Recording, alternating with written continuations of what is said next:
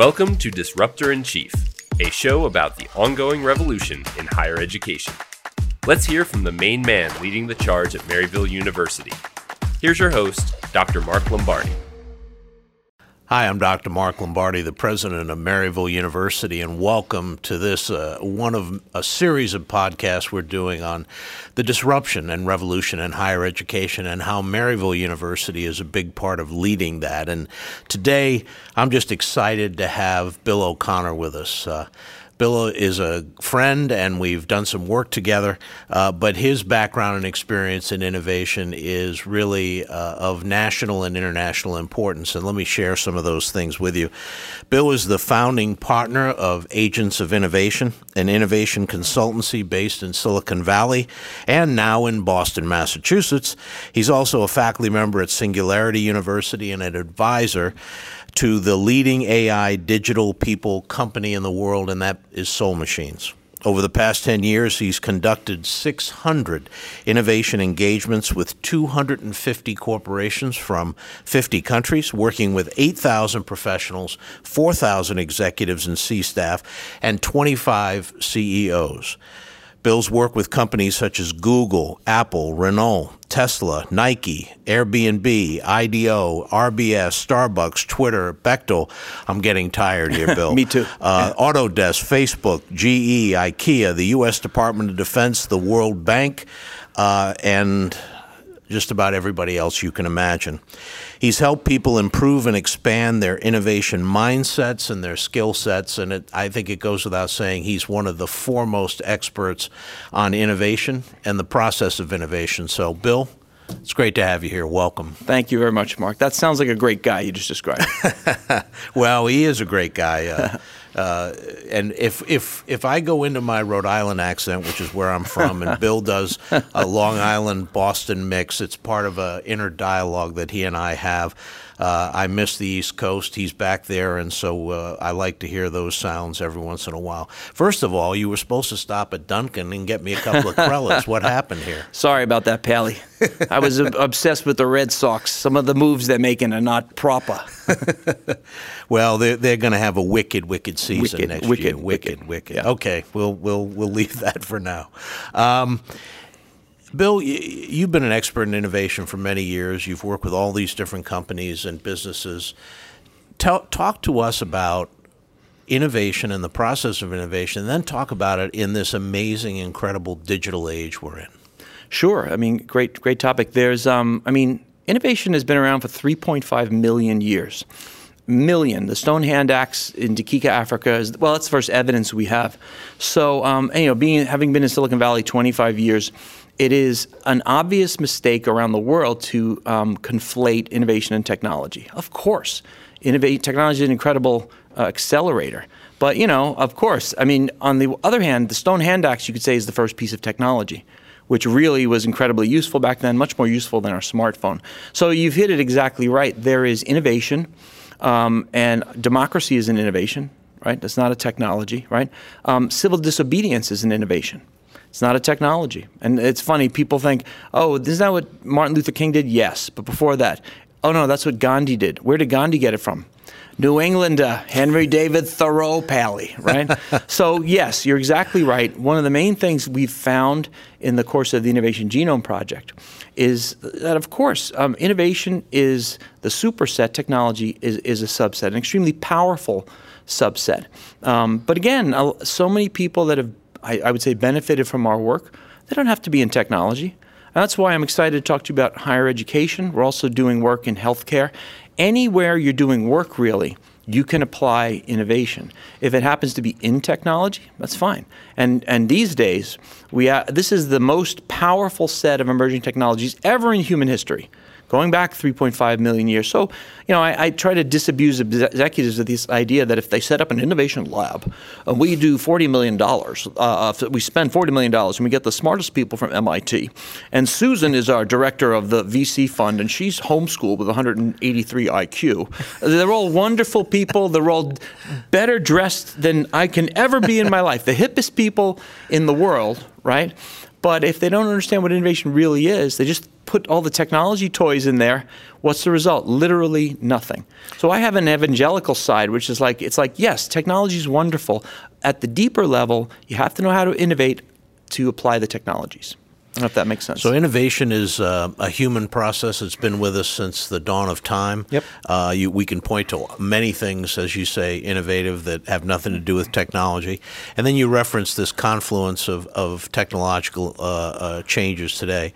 It seems to me that what's happening today is not that there are innovations, as you point out, there always have been, but they're all coming faster and faster and faster. And how do you think that impacts not just society, but impacts our understanding of innovation, our understanding of the world we're in today, that rapidity of just change and innovation? Yeah, one way I'll address that is that it's tautological that humans can't think exponentially. If you read any of the Ray Kurzweil stuff, the singularity is near. You're right that the amount and the profundity of the technologies, we can't process that. I mean, I shouldn't say that. It is very difficult for a typical human brain, even super smart people, to literally hold in their head at the same time. I mean, I love doing the list. And I love to, again, scaring executives is kind of my business model, I guess, for their own good. Yes. But like, I'll show the list of the 12 technologies. And I'm like, yeah, additive manufacturing, of course.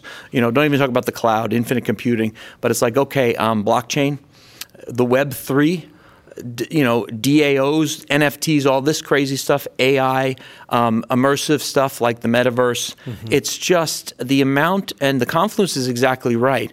And even when the best business magazines, so I've been a fan of Wired for like decades, even today, when Wired magazine writes about a technology, it's always one technology.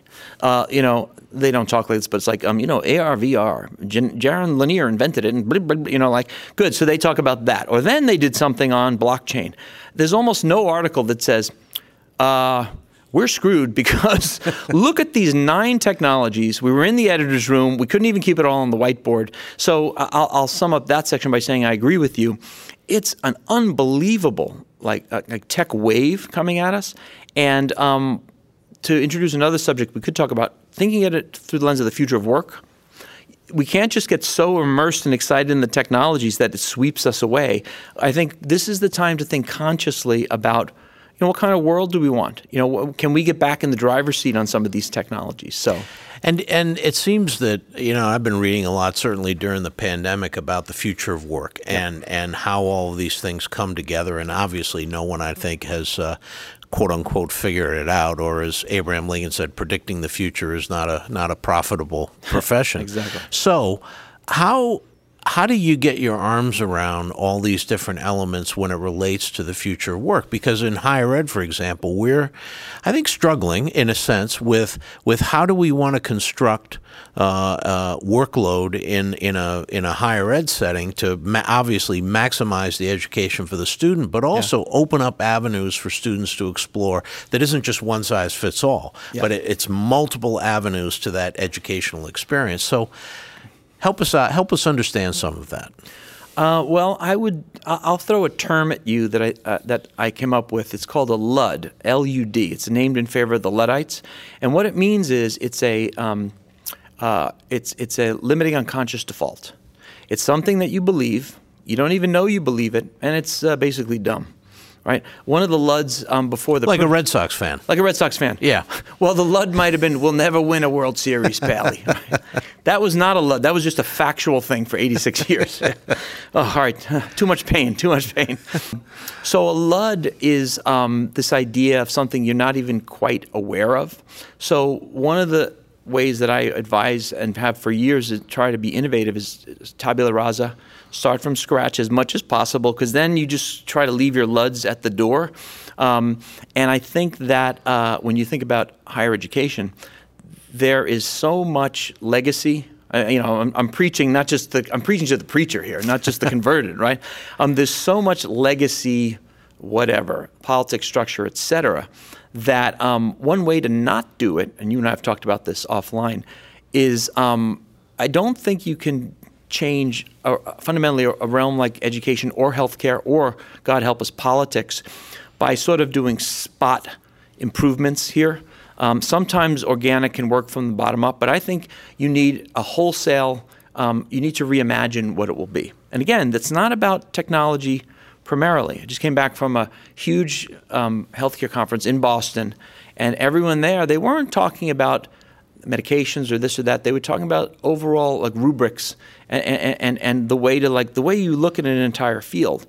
So again, I can talk about technologies all day long, even especially in higher education.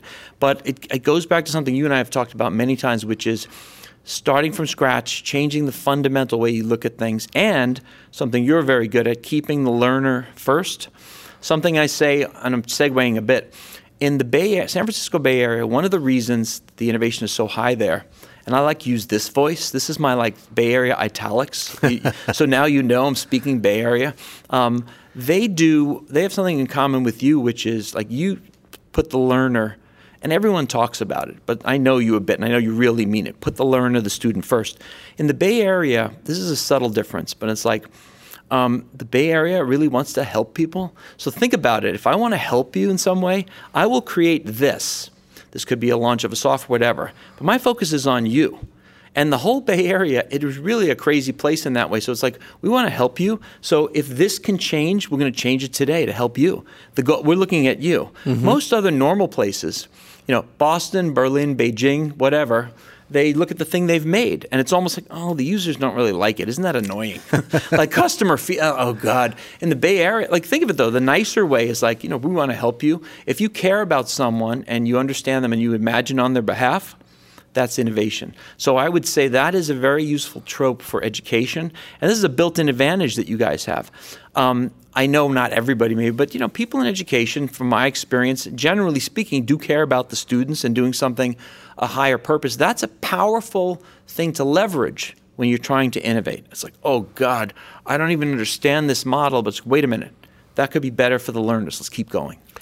Well, I think, you're getting at, and as we drill down into higher ed, obviously, and innovation and all those things that we're doing and that you're advising many about, including Maryville, the element that you're hitting on there is so important, which is you only really begin to see, in many ways, the absurdity of an existing model when you put yourself in the position of, whether it's the learner or in healthcare, the patient, or in some other industry, other verticals, and you begin to look at it and say, okay, if I'm a student sitting in X class, does this make sense to me? Does this process, this system, this approach, does any of it make sense? And when you start to ask those questions, you literally are freed from the what I call 20th century assumptions, and you're freed to really explore and look at things through a series of different lenses. And that, as I understand the work you've done, that's really, in many ways, the beginning of that innovative process when you can sort of take yourself out of your 100%. Own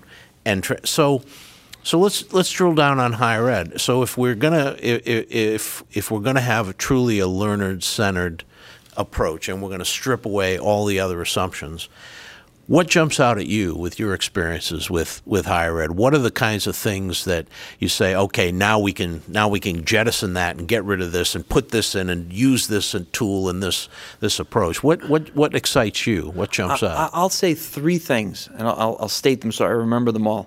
Of course, it's AI, the metaverse, and also there is this craze of note-taking in Silicon Valley. It's Rome research, there's 53 how to take notes. So the three things I would say is, so let's start with the simplest thing, and we've talked about this. To paraphrase the Clinton era, it's the metaverse, stupid, right? to myself too. So the first thing I would say is, the metaverse. So this is the question, right? In higher ed. Okay, the first university, you can check me on this, 1348, Bologna, Italy, most people say. Some people say it was Mohammed way back. But 1348 is a good starting point, predicated on a physical place, right? My great-great-great-great-great-grandfather was a janitor there. I was about to be super impressed, and I'm still impressed. Boy, we're really learning a lot about each other, aren't we? Let's do 23andMe together to see if we're related somehow. Back in Boston, maybe, right? Maybe. This is a LUD, right? Yeah. It's before, and by the way, the pandemic murdered a lot of LUDs, which is good. One of the LUDs, and a limiting unconscious default, is that the whole world had was, we can only do X amount virtually. We were all wrong. Honestly, I wasn't wrong. And a lot of the nerds I know were not wrong. But, three things with education. One thing, of course, physical places, virtual spaces. And you and I have had this talk. It's like Maryville or other universities. Yeah, there's a physical campus somewhere. Also, there's a metaverse campus. So in the metaverse campus, look at this. There's a woman from Paris walking through there. There's someone else from Hong Kong. You got everybody. You can have any speaker in the world because everybody's got to get up, put on the pajamas. It will absolutely transform and is transforming higher ed. So that's about place. Right? Mm-hmm. The second thing I would say is AI, right? So what can AI do among other things? Customized learning things. We've talked about this too. It's like you are a freshman. You're trying to decide what to study and what to do. I am absolutely waiting for this to happen. Please, God, we need it. So it's like instead of the best meeting career counselors and you're reading books and what color is my parachute and all that stuff, you have an AI, hopefully with a nice human veneer or personality, that's saying amazing things like, based on the 42 favorite artists you like, you might try this, because we notice that these people that like this artist, they like this realm. Or these 800 books that you've read in your whole life, you should consider this over here. Like, that's going to be really interesting when AI can not replace anybody, but augment how you choose what to study and what to think about and what to learn.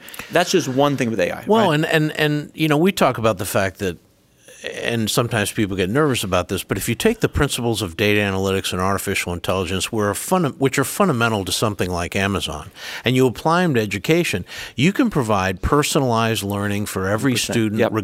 and get out of warehouse learning where one size fits all, and really reach every student in every place and every space. And in many ways, it empowers those students. They become active, engaged learners. Yes. They own the process because the process is theirs. It's not ours. We're not creating it. Exactly. They're creating it. Yeah. And that shift of power from call it from teachers to students or teachers to learners, I think is the most profound innovation in education potentially. By the way, not dependent at all on technology. No, I was about to say that's you said the deepest thing. Yeah. Yeah. And so I think, and you talk about AI, the data analytics behind AI, obviously.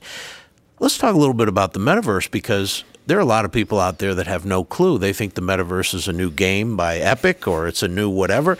And I've just been diving into the metaverse just for the last several months at your urging, and I still haven't found a good bar in the metaverse yet that I enjoy. But maybe we'll have to found it. Yeah, that'd be pretty good. The meta bar. The meta bar. Love it. Perfect. Wow. They've got to serve Bombay Sapphire. That's the only thing I require. Yes, absolutely. Done. I know what you require, so we don't have to get into that. Little Jamesons will do the trick. Little Jamesons. There we go. But talk about the metaverse. What is it really, and how is it or potentially a sort of quantum leap from what people consider now as part of their lives, which, for lack of a better term, is the internet? Yeah, I'll use what I call the Mark Andreessen parking lot analogy. So Mark Andreessen, invented the interwebs, basically, Andreessen Horowitz. He said something along these lines. He said, everyone is saying, oh, God, we're all on our phones and everything. And that is true. Like, he acknowledges that. But he said also, but think about it. I'm sitting in a parking lot. I had to wait for my wife for 22 minutes. I have a choice. It's a binary choice. The parking lot or everything else. I actually think I added that last part. And he was like, what are you going to pick? And I was like, yeah, I understand the impulse to pick everything else. And sometimes you just got to just be here now and meditate and all that stuff. That's fine. But so to me, along those lines, what the metaverse is in a way is, so I went to Franklin Marshall College, right? I liked it. I was in Lancaster, Pennsylvania, Amish capital, go Amish. I'm proud Amish American, right? But I loved my education, but I was limited to that physical space. So, hey, a poet is coming to campus to talk. That's great. I think his name was Donald Bell. I still remember it. The difference is that's a LUD. That's great, but it's limiting, right? Mm-hmm. So let's take physical space out as a constraint. That's what the metaverse is at the deepest level, right? So it's like I remember when in the early days of the internet, I found a online, this was like 93, a professor at Oxford who loved Zen and the art of motorcycle maintenance. And I was sitting at my cube in Boston at Houghton Mifflin Publishing, and I sent her a question. I said, she wrote back, I couldn't believe it. But it wasn't just email. It was like she had a website and stuff. That's what the metaverse means to me with higher ed, simplifying it, staying at your level, deeper than technology. You have more everything. More people to learn from. And then it's going to get into, when you get really immersive, so I want to fly a plane. Good, you have that simulation. I want to be a good manager. Good. Here's super realistic avatars acting like lunatics. You want to learn that? I remember when I was, one of my first manager jobs, I had, I don't know if I should say this, but we should call this podcast, I don't know if I should say this, right? My first month on the job, I was managing 12 people. The same day, 3 of them called me into private offices and cried. Now, it wasn't because of my management skills, but like, that would be it would have been nice to tell me that can happen, you know? So anyway, I'm saying the metaverse is not only access to theoretically everyone, all kinds of places when it gets realistic, all kinds of simulations. It will certainly augment physical space, but that's why it's going to open up amazing realms. Well, and it also seems, and this is something I know we're passionate about at Maryville, as you know, opening up access and opportunity to millions of people who haven't had access to higher ed. I mean, let's face it, higher education has been elitist, exclusionary. You know, it's the best schools are the ones that let in the least number of people, which when you think about it, good metric, right? Is absolutely counterintuitive and nuts. So, if you opening up access and opportunity means that people can operate in, I think of it in terms of on multiple platforms simultaneously, right? And access things that they never could access before, and so higher ed, and I think Maryville's on the cutting edge of this, harnessing that for educational access and opportunity becomes not just a huge challenge in some ways, but a massive opportunity to empower millions of people who haven't had access. Not just young people, 18, 22-year-olds, but working adults across the spectrum. Yep, yeah, exactly. And so you're sitting there in a job that you've been in for 12 years and decide, hell yeah, I can become a nurse. I can become this. I can even become an innovation guru like Bill O'Connor. Give us a call. There you go. Yeah. Agents of Innovation Hiring, if it is, we've got a scoop here, folks. Absolutely, yes. Hit me up on Instagram. There you go. Yeah. So how do you take that concept of innovation that you're an expert and the understanding of this constellation of fast-moving technologies and so forth, and put it in a way that the average person out there says, I can enter this universe or this metaverse, and I can harness it for what my individual goals and needs are? Yeah, I'll say a few things. One is the classic, like, follow the fun. Like, I was talking to someone the other day, and his kid was into Roblox. And I'm sure that kid doesn't know what the metaverse is. The kid is in the metaverse, theoretically speaking. So I'll riff on it. One of the answers is, okay, it seems daunting to a lot of people, right? But if you sort of do follow the fun, I've toured people around, and we've done stuff with Maryville in my office suite in the metaverse on Verbella. And one of my approaches is to make it fun. Like in one of my many offices in my suite, which costs $100 a month, I still cannot believe that. That's how cheap land is there, and it looks kind of nice. Yeah. I put posters like Boston Celtics. I put a picture of my dog. So one of the things I think answers it is like making people have a connector, something that you love already. And it's almost like, hey, you see this thing you like? I'm going to put it over here. We have to treat ourselves as very simple in some way. So I think that is, but I think that's a temporary problem.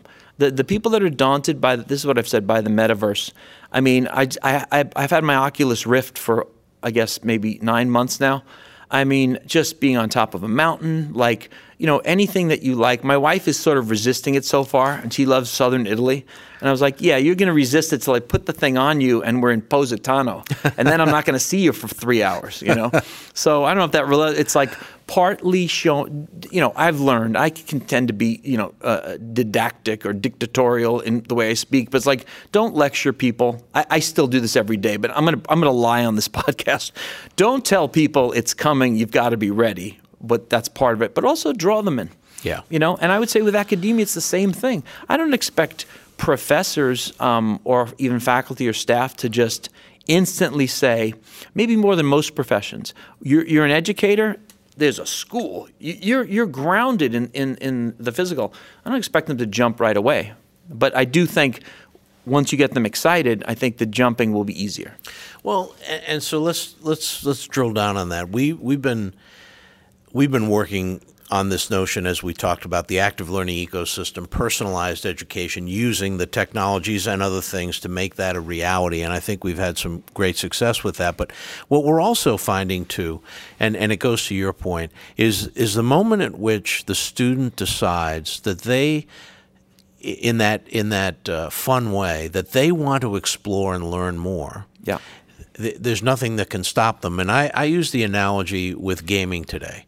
Now, some people think that, video games and these kinds of things are have their pros and cons. The reality is that one of the fundamental things we found with gaming is that once people enter that universe or that metaverse and are enjoying that experience, they will play that game. They will problem solve. They will work through all the permutations because they are having fun. They're achieving. Mm-hmm. They're learning as they go. Their knowledge level is building as they go, as they go up the levels or what have you. And as an aside, Maryville is the Alabama of esports and collegiate sports. 4 out of 4 national championships out of 7. You're the Crimson E-Tide, right? The Crimson E-Tide. That's you're the Crimson Tide of that. Right? Marcy trademarked that immediately. Crimson E-Tide. Before Bill can call his lawyer and trademark it. Let's get that. I'm giving him away today. That's right. So, talk about using these tools. Talk about like your relationship with Soul Machines, digital people, and we've got 4 of them here at Maryville. Yep. How do you see in the future these digital tools leading to that idea of students in the metaverse, in the physical spaces, owning their own learning journey? I love that. So let me answer in 2 ways. Let me see it. So the first thing, metaverse and own learning journeys. Also want to talk about gaming, though. You mentioned it. Sure. So those 2 things. So the first thing is, it is fantastic that Maryville is so expert at gaming for a bunch of reasons. But I mean, this is sort of obvious, but let's just get it out there. The gaming people have figured it out to some degree. They have figured out a template that is and should be increasingly applied to education in some ways. I mean, in some ways, I'm an educator in my own way. I've given all the, so it's like I'm not a big gamer guy, but I know the concepts go into different levels, challenges, collaboration. So you hit on gaming. Forget that you guys are the Alabama of that for a second. Just higher ed and gaming, so much to be learned there. They have the incentives down. And by the way, to anyone over 30, like I'm in my 50s, my God, if you look at EFTs and DAOs and blockchain and Web3 and all that stuff, that is borrowing heavily from gaming. So gaming is in some ways the first robust foray into the metaverse. So, and then happily, you guys are the best in the country at it, which I just love. And I know we look back 10 years and be like, yeah, one of the reasons Maryville was so, let's just say, seminal and important in the metaverse, which is what everyone should shoot for, is that we had this incredible advantage of a gaming brilliance, which is the first real use of the metaverse. I think that's one. Jumping to AI, right? And of course, we're working on this in some ways. So Maryville has, I like the term AI, digital people.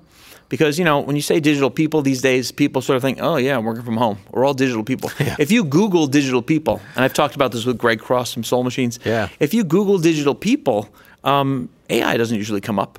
It's some guy from Harvard writing a white paper like, digital people are more productive, blah, blah, blah. So, all right. Sometimes I remember arguing with the CEO of Autodesk way back in the day. We were going to do a speech about cloud computing. And I don't imitate his accent too much because he might hear this. His name is Carl Bass, one of the brightest people I've ever met. But he had kind of this New York approach, I guess I can say it. At one point he said, the cloud, the name is BS. It's really just web-based computing. Let's call it that. And I was like, Carl, ethically, as your attorney, as your speechwriter, you can't call it that. Everyone's calling it the cloud. And eventually, after an annoying argument, really, we're like, yeah, let's call it the cloud. He didn't agree with it, but we're going to do it. In the same way, I think you have to put AI in there, because to the average person, it's like, again, I'm hitting the point twice, digital people. But AI, digital people, digital workforces. I mean, you guys have started in that direction. Yes. What will happen, let's just think in education, it will be varying, it will be AI, digital people, of varying and increasing exponentially over time intelligence and capabilities. And I think, again, trying not to freak people out, I think digital workforce is a better term in a way. Mm-hmm. So I would say, what's the digital workforce look like in education? Well, one day you're going to pop up and say, oh, look at this, digital person giving the tours. I gave tours of Franklin and Marshall all the time. Good. So someone gave you the virtual tour. Someone who's not just smart about Maryville, but has a personality.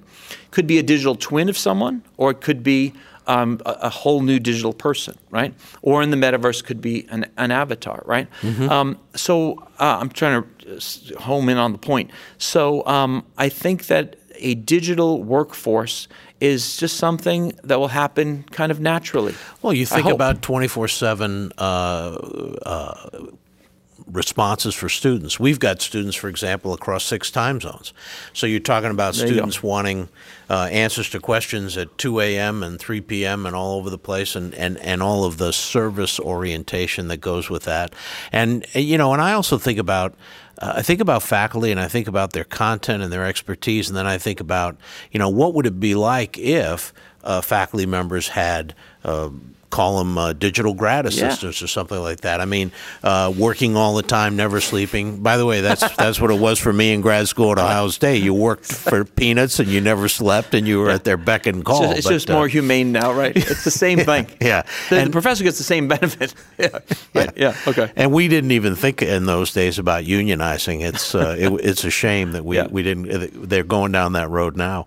But so, what are the we see the potential for all of this in higher ed as limitless. Yeah. And not just in terms of doing tasks, but in terms of reconceptualizing the learner at the center. Yeah. So we think of it in terms of, so you've got the learner at the center, and you've got all these different needs that an average 19-year-old, 25-year-old, 40 has, and if you can provide all of that in let's say an Amazon-like service orientation, information and counseling and support, and then it be anticipatory. So I know that, for example, I know this because I know Bill, that on a Friday afternoon about 2:00, it's impossible to get a hold of you. You're down at your favorite Irish bar in Boston, and singing old sea chanties. Yeah, that's shockingly, there's no cell phone service in any of those places. Coincidence. But if you can anticipate the way students and learners learn, what their needs are, what their career choices may be, what their career strengths may be, if you can use AI and data to predict all of that, you really can not just move the needle. You're talking about changing the entire game of learning, of education, but also in healthcare. The same principles apply in healthcare. Very similar. I would say if you start with your idea of putting the student learner always first, however that is over time, 3 things I can think of. One is this idea of infinite office hours, like you just mentioned. Yeah. It's like that is fantastic. So I say I'm a recovering English major, right? I'm doing fine. Hello, my name is Bill, all that kind of stuff. I didn't study a lot of James Joyce, like I read later. We studied 1 page of Ulysses in a 3-hour seminar. And the professor's name, Professor Volcker, has passed away. I wish that Professor Volcker had been a digital person, because it was fascinating to me, because he was a Joyce scholar. He knew every single line. Mm-hmm. He knew why it wasn't gobbledygook and why it was brilliant. I think I probably would have talked to a digital Professor Volcker, I don't know, probably for an hour or 2. That would have been much better.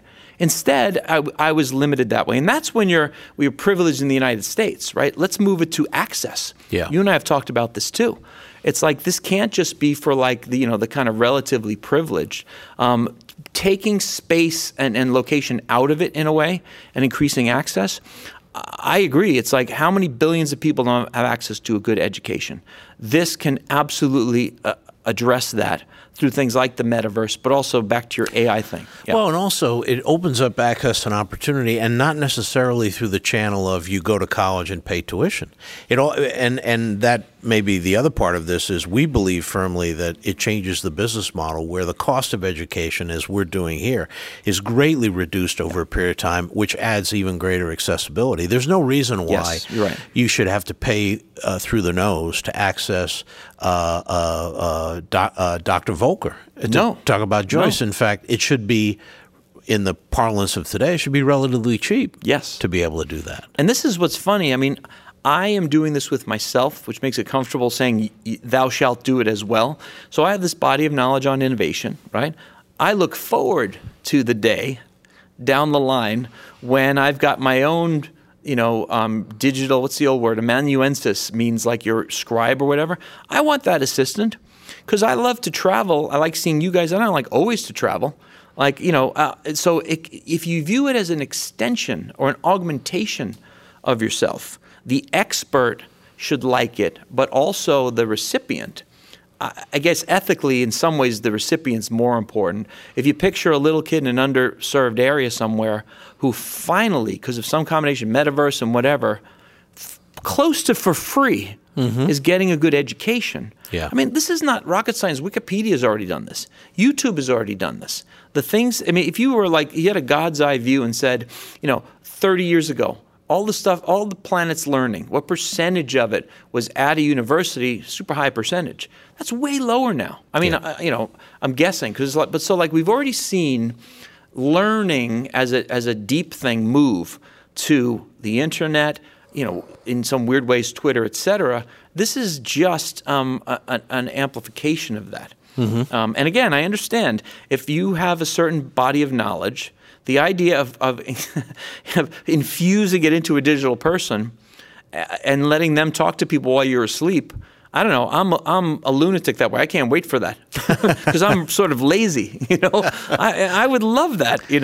Well, I know that there have been times when we've talked about these things and some of my faculty colleagues and friends have had some concern in some way, shape, or form. But as we talk about it here, content experts in any field, regardless of what it is, are always going to be incredibly valuable. But they're incredibly valuable now as facilitators. I use this analogy periodically. You and I, when we went to school back in the dark ages, think of it this way: the faculty was the pilot, and we were passengers, right? And we were all going to the same place, and pretty much at the same time. Yeah. And only a few of us, were kicked out of the plane or were forced to jump.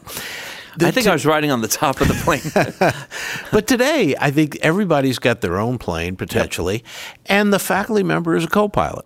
Perfect metaphor. Exactly. and they're facilitating, they're here to help, they're here to help guide, but they're not driving it completely, nor are they passively sitting there. They're working together. They're a team. Working, and I think, and we have so many faculty here who, from a pedagogical, have embraced that concept. Right. And big surprise, they're our most popular faculty, as well as seem to be incredibly effective at student outcomes. And they get the good ratings, and people love them. And it's sage on the stage, guide on the side. Exactly. Exactly. Exactly. Right. Yeah. So give our listeners, because you're great at doing this, look over the horizon a little bit. What do you see? It's 2030. What do you see with higher ed? My favorite year. It's a great year, by the way. I am returned from the future. Sometimes I feel like that. So in 2030, let's just say with 2030 in terms of like digital workforce, that kind of stuff. Yeah. Whatever you want to riff on. I'll try to do it inductively a little bit. Just start with some actual examples. So let's say I'm still doing my thing. right? In research and consulting and writing and all that stuff. See, I'm greedy in this way. I'm going to give you a really robust answer. Okay. And I'm going to say 2025. No, we'll say 2030. So I can picture, if you could transplant what I'm doing and my company's doing now to that year, my God, it would be better. Like, again, I think I mentioned to you, we're doing this great project with the Nobel Foundation. Nobel Prize winners. We've talked to 10 of them already, right? That project has stalled a little bit. By the way, can you get me nominated for one of those? Yeah, I'm working on it. Yeah. Okay, thanks. Yeah. I appreciate it. Can you send me all the data? Yeah, I'll send it to you. All right, good. I know a guy. You do know a guy? He'll deliver some stuff to you. There's a guy in Rhode Island that knows a guy in Stockholm. Yeah, Rocco. He'll be out. He's a buddy of mine. He gets out in 6 months, and then he'll come see you up in Boston. He says he's going to talk to Sven over there, I think. Anyway, we'll talk about it. Wait, what were we talking about? I literally lost the train of thought. Oh, but this happens all the time with Bill and I. I know it does. Yeah, you can edit this out, right? Or use it as the trailer. I don't know. There you go. I'm trying to home in again. So if I had AI that were not only able to convey my stuff. So at that level, Soul Machines, AI digital people can have thousands of conversations at the same time, right? So this is part of why I love exploring with Soul Machines. So one thing in 2030 will be this will just be a given. Yeah, that Agents of Innovation. They've been around 15 years now, whatever. Go to their whatever site is called. Go to their place in the metaverse, and there's Digital Bill O'Connor is one of the main guys there. Talk to Digital Bill. There's literally thousands of them. The rate is so much lower. I mean, you can actually talk to the guy, but like that's going to cost more in some way. So it would be as a content person, researcher, presenting. That's a given. But I'm more interested in. Like right now is the perfect example. I just listened to all these podcasts about Web3, NFTs, DAOs, and I haven't had this experience in 25 years. This should actually either inspire or scare people listening, because when I saw, this is a little bit about me, when I saw the web in 93, I was like, whammo, I got it. I don't know how, but I just got it. This stuff is different. Honestly, I felt old, but I was like, I didn't understand. I only understood 63% of what they were saying. It was literally like another language. So if I had my AI digital assistant, I would say, Fred, please go out there and find out everything you can about Web3, DAOs, NFTs, all this crazy stuff, and summarize it in a Pressy. Give me a paragraph, give me a page, give me a 5-pager, and give me an 83-page report. Okay? Do you know what I want? Yes, I do. I don't know what Fred sounds like. And Fred comes back in 6 minutes. That would help me. Oh, yeah. I have to do that today myself. I have to go through podcasts, and it's fine, but it's still a little old school. So anyway. It is. Basically, if you're doing intellectual work of any kind, 2030, your digital workforce will help you do all those things. Present things, talk to people, set up meetings. Some of that's happening already, but in a deeper way, research. And then it's going to get into thinking. Like I'd love to say, I'll summarize it with this. One of our techniques is in the Innovation Genome Project, you take a thing you're working on and ask 7 particular questions about it. This is where you get this idea of this guy, Lou from Miami. The questions are look, use, move, interconnect, alter, make, and imagine. Today we have to do that manually. That's a lot of the work that I've done. I'd like to do that with an AI. I'd like to say to my AI, okay, Agents of Innovation, we want to have a branch on Mars. Fred, yes. Fred, I want you to spend 83 seconds of computer time. That's all he needs. He's much smarter than me, right? And I want you to come up with 3 strategies about how we get a thing on Mars. Pros and cons, everything, come up with a recommendation. Fred comes back in 9 minutes. So, you see? Yes. Sometimes I try to convince people with just sheer, this is what's going to happen. If you're a little worried about, like, I don't think I want to capture my stuff in a digital person, well, you will probably, and it's going to go way beyond that. Don't you want someone to think with you? I tell people this all the time. You're uncomfortable with networks capturing data, and that you're pouring all your data into Facebook and Alexa and everything else. It's already happened. Yes. So the real question is not whether it's going to happen. The question is, are we going to harness that for all the good, positive education, healthcare, whatever, or are we going to leave it up to the companies that shall remain nameless, who are going to use it to do all kinds of things nefariously, including gin up crowds to overthrow governments. Exactly. So the thing that seems to me, the picture you're painting and why it's so very important for education and other verticals, healthcare and so on and so on, is this notion that the powerful tools of the powerful tools within these technologies, like AI and so on and so on, if you harness them for those human goals and values that we hold dear, and never lose sight of those, like learner-centric education, like patient-centric healthcare,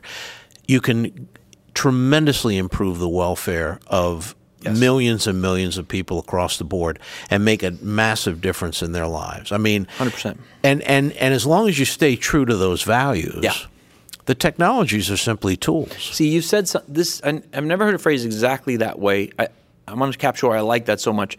I think what you're sort of saying is at the bedrock, there's values. I would also put ethics under there. Right. Go back to the Greeks for ethics, or just like being good, right?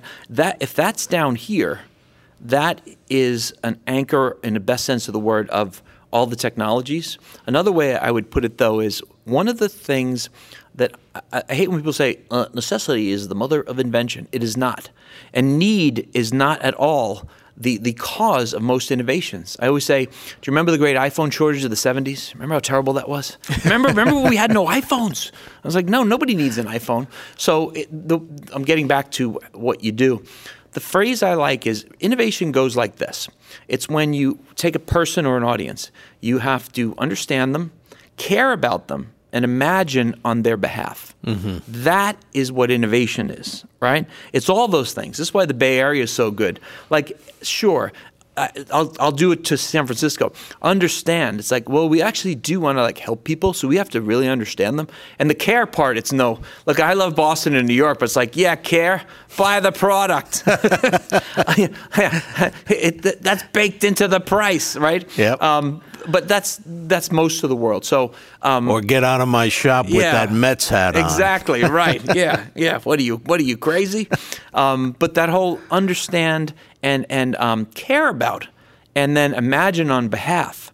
I mean, I think that's very critical. I mean, again, Steve Jobs. I always say, if Steve Jobs had come to me in 2005 and said, "Hey, what should we do for the new type of phone?" and say, "Make a less crappy BlackBerry." I wasn't focused on that. He imagined on our behalf. And then again, bringing it back to, I think I'm trying to bring it back to, as long as you have that human thing at the center of the foundation, I'm an optimist that the waves of technology will be relatively beneficial. And you're exactly right. And I don't like to whack Facebook in a cliche way, but again, I'm from Silicon Valley. It's almost like benign neglect. Like, it is not, some people on the right are just like, Silicon Valley, it's so evil. Bill Gates is putting, whatever into the vaccines. No, we don't have time for that. But sometimes I think that Silicon Valley is like just a nerdy teenager without great social skills, and usually he or she doesn't know the full ramifications of what they create. So that's better than like Dr. Evil, right? But still, it's not good enough. So I like where you're going with this thing. It's like valued, anchored technology, and that is not obvious and a cliche. That does not happen a lot now. I hate when people say this too. Technology is agnostic. It can be used for good or evil. People usually say that when somebody does something bad. It's like an excuse. How about saying, all right, that's a given. Let's do good with the technology. Mm-hmm. That's why I say, as Maryville moves into this age of the metaverse, et cetera, and I've written things about this to you, the Maryville values, another incredible strength.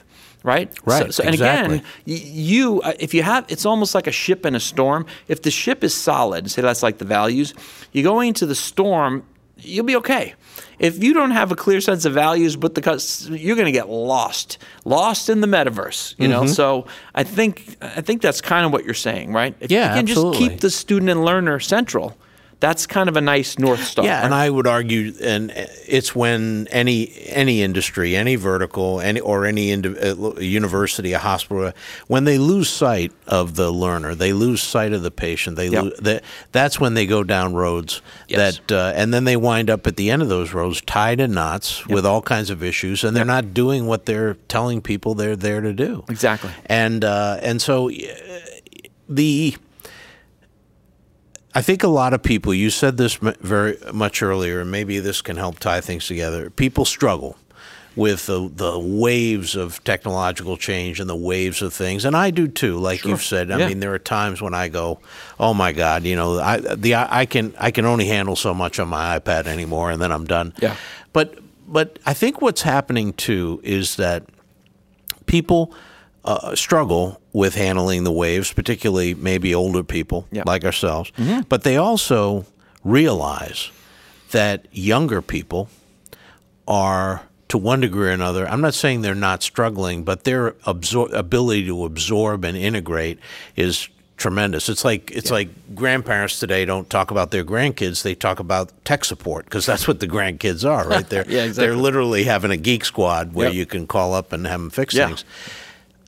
Young people today, what do we have to do to help them fully understand, as you've articulated in so many ways to so many, the process of innovation, the human dimension of it, and what it really means? And maybe it goes back to values and other things, but if you were in front of a group of 18-year-olds or 16-year-olds, what would you tell them?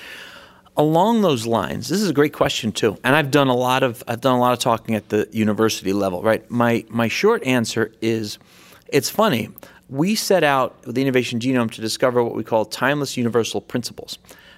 The reason I know we did that is what I'm about to say, which is, if I'm talking to 8-year-olds or 80 years old, I don't have to change anything in the first 40% of my talk, because innovation is the underpinning. I think that's what you're sort of going at. Yeah, so it's funny. I would say to 18-year-olds the same thing I say, which is, you guys are entranced by all the technology, right? So am I. It's great. And I would say that you're surfing this wave of technology. You don't know what life is like without it. It's exhilarating. And then I would pander to the audience and say, I know some of you have got blockchain and all this. I'm great at pandering when I need to, right? But then I would say, I'm constructing a speech in my head. I would say, do you want to also create in that world? And they would go, yeah, I would. Would you like to create a coin or this or that? Yeah, I would. Would you like to do the next Roblox? Yes, I would. You need to know how to innovate. And it's not technology. That's what I would do. They're already excited about the tech and not the tech, what happens in the tech. They're not transfixed about Roblox.com, an LLC based. They're excited about the experience. So I would sort of hook them with that. Like, you enjoy it, and hopefully you can work in it. And to do that, you have to innovate. So you see innovation as a discipline then, as something that absolutely, Yeah, and again, that's why I've enjoyed talking with you, is I have been stunned. And to be nice to my alma mater, I've had talks with Franklin and Marshall about, I have no filter, so I'm just going to say everything, right? An Irishman with ADD, like how much time do we all have here, right? But I'm just going to say it. I talked to president of Franklin Marshall, wonderful guy, now runs Aspen Institute, right? And I said, I have to get back in touch with him. Another ADD thing, I should call him. I basically said, so I'm guessing there's no innovation course at Franklin and Marshall. And he was like, no. And I was like, you know why that's not surprising? Because there's not really innovation courses pretty much anywhere. Mm-hmm. And to have appropriate GPS, make sure I'm not being provincial, I checked. I was like, I've worked a lot with Berkeley and Stanford, and I've said this to the people working there. It's like the people that come out of those schools do unbelievable things. That's different than to say, how is it taught there? Mm-hmm. I mean, anyway, I'm jumping around a little bit. Well, I think part of the bias here that many people have, and I think this is why your work is so important, is the bias is they equate innovation with some kind of spark of genius. Like, you have to be Edison or you have to be Einstein, or you have to, and it almost like they're talking about how to play the piano great. Only certain people can do it. But I think as you've taught innovation, as you've laid it out, innovation is not exclusionary. It's really, innovation can happen anywhere from anyone. Yeah. And you can learn how to do it. Well, this is the thing. There's a dichotomy here. I'm going to reference I'm going to focus on Steve Jobs and Stephen King, believe it or not, okay? Californian and New Englander, right? Which is the greater horror, by the way? Well, if you worked for Steve Jobs, that was scarier than It. That was much scarier than It or like Salem's Lot, you know. I'm almost not kidding, right? Right. So look at it this way in terms of like who can and who can't. Steve Jobs, Elon Musk, et cetera, they deserve the credit they get. They are or were absolute geniuses, right? So, okay, that's over there. Most people are not going to be that. It's not binary, though. The media is often that you're either a genius or good luck, just do like a startup, whatever, right? You're correct in saying that our work, because I think it's timeless principles, Stephen King wrote an incredible book called On Writing. And if anyone listening thinks he's just the horror guy, I mean, I've read tons of books on writing, and this is one of the best ones. And he says, look, how does he phrase it? He says, I can't make you a great writer. He said, here's what I can do. There's 4 levels. There's bad writers. Instruction can make you okay. So if you're bad, I'll get you to okay. If you're an okay writer, near the end of the book, I can get you to good. Can't get you to great. That's the genius level, right? So I have maybe a similar attitude, which is on a 1 to 10, Jobs and Musk and all those people are like the 10. I'm not saying, which I hate, everybody is an innovator. God help us, everyone's a designer. Oh my God. If you could see my fashion choices, you know I'm not going to be a designer. They never met my brother, if they believe that. But anyway, so I'm saying you're right in that, and I think this is empowering. It is like I can get you from not innovating to being okay. And I think these techniques, because they're drawn from the greatest innovators, can get you, and we've proven this, from being okay to actually innovating. Not to that level, but there is a democratic impulse that I really like about my work, and I think you have the similar thing in the education realm, which is we're not going to be Pangloss about it. Everyone's not the same. But in the innovation world, I mean, let's be honest, the corporate world has been so confused about innovation. It's the same thing in the corporate world. Yeah. When I look at people who are 57 or 18, they're both in the same boat. They're not innovating. They kind of would like to be. And let me show you what the greatest innovators in history have done to do that. So there's a democratic impulse there. Yeah, I know. I see that very much. Well, we could talk for hours more, but it's happy hour time, and your contract says you must be on a bar stool by 4 p.m., so we have to take care of that. No, I'm joking with my friend here. Bill, thank you very much for being here. Much. Really appreciate it. Great Fantastic stuff. And we'll see you again on our next podcast. We'll talk more about how Maryville's disrupting higher ed and building a new matrix. Thank you. Thank you for joining us for Disruptor in Chief. Please share this episode with people in your network who might benefit from it. We'll see you next time.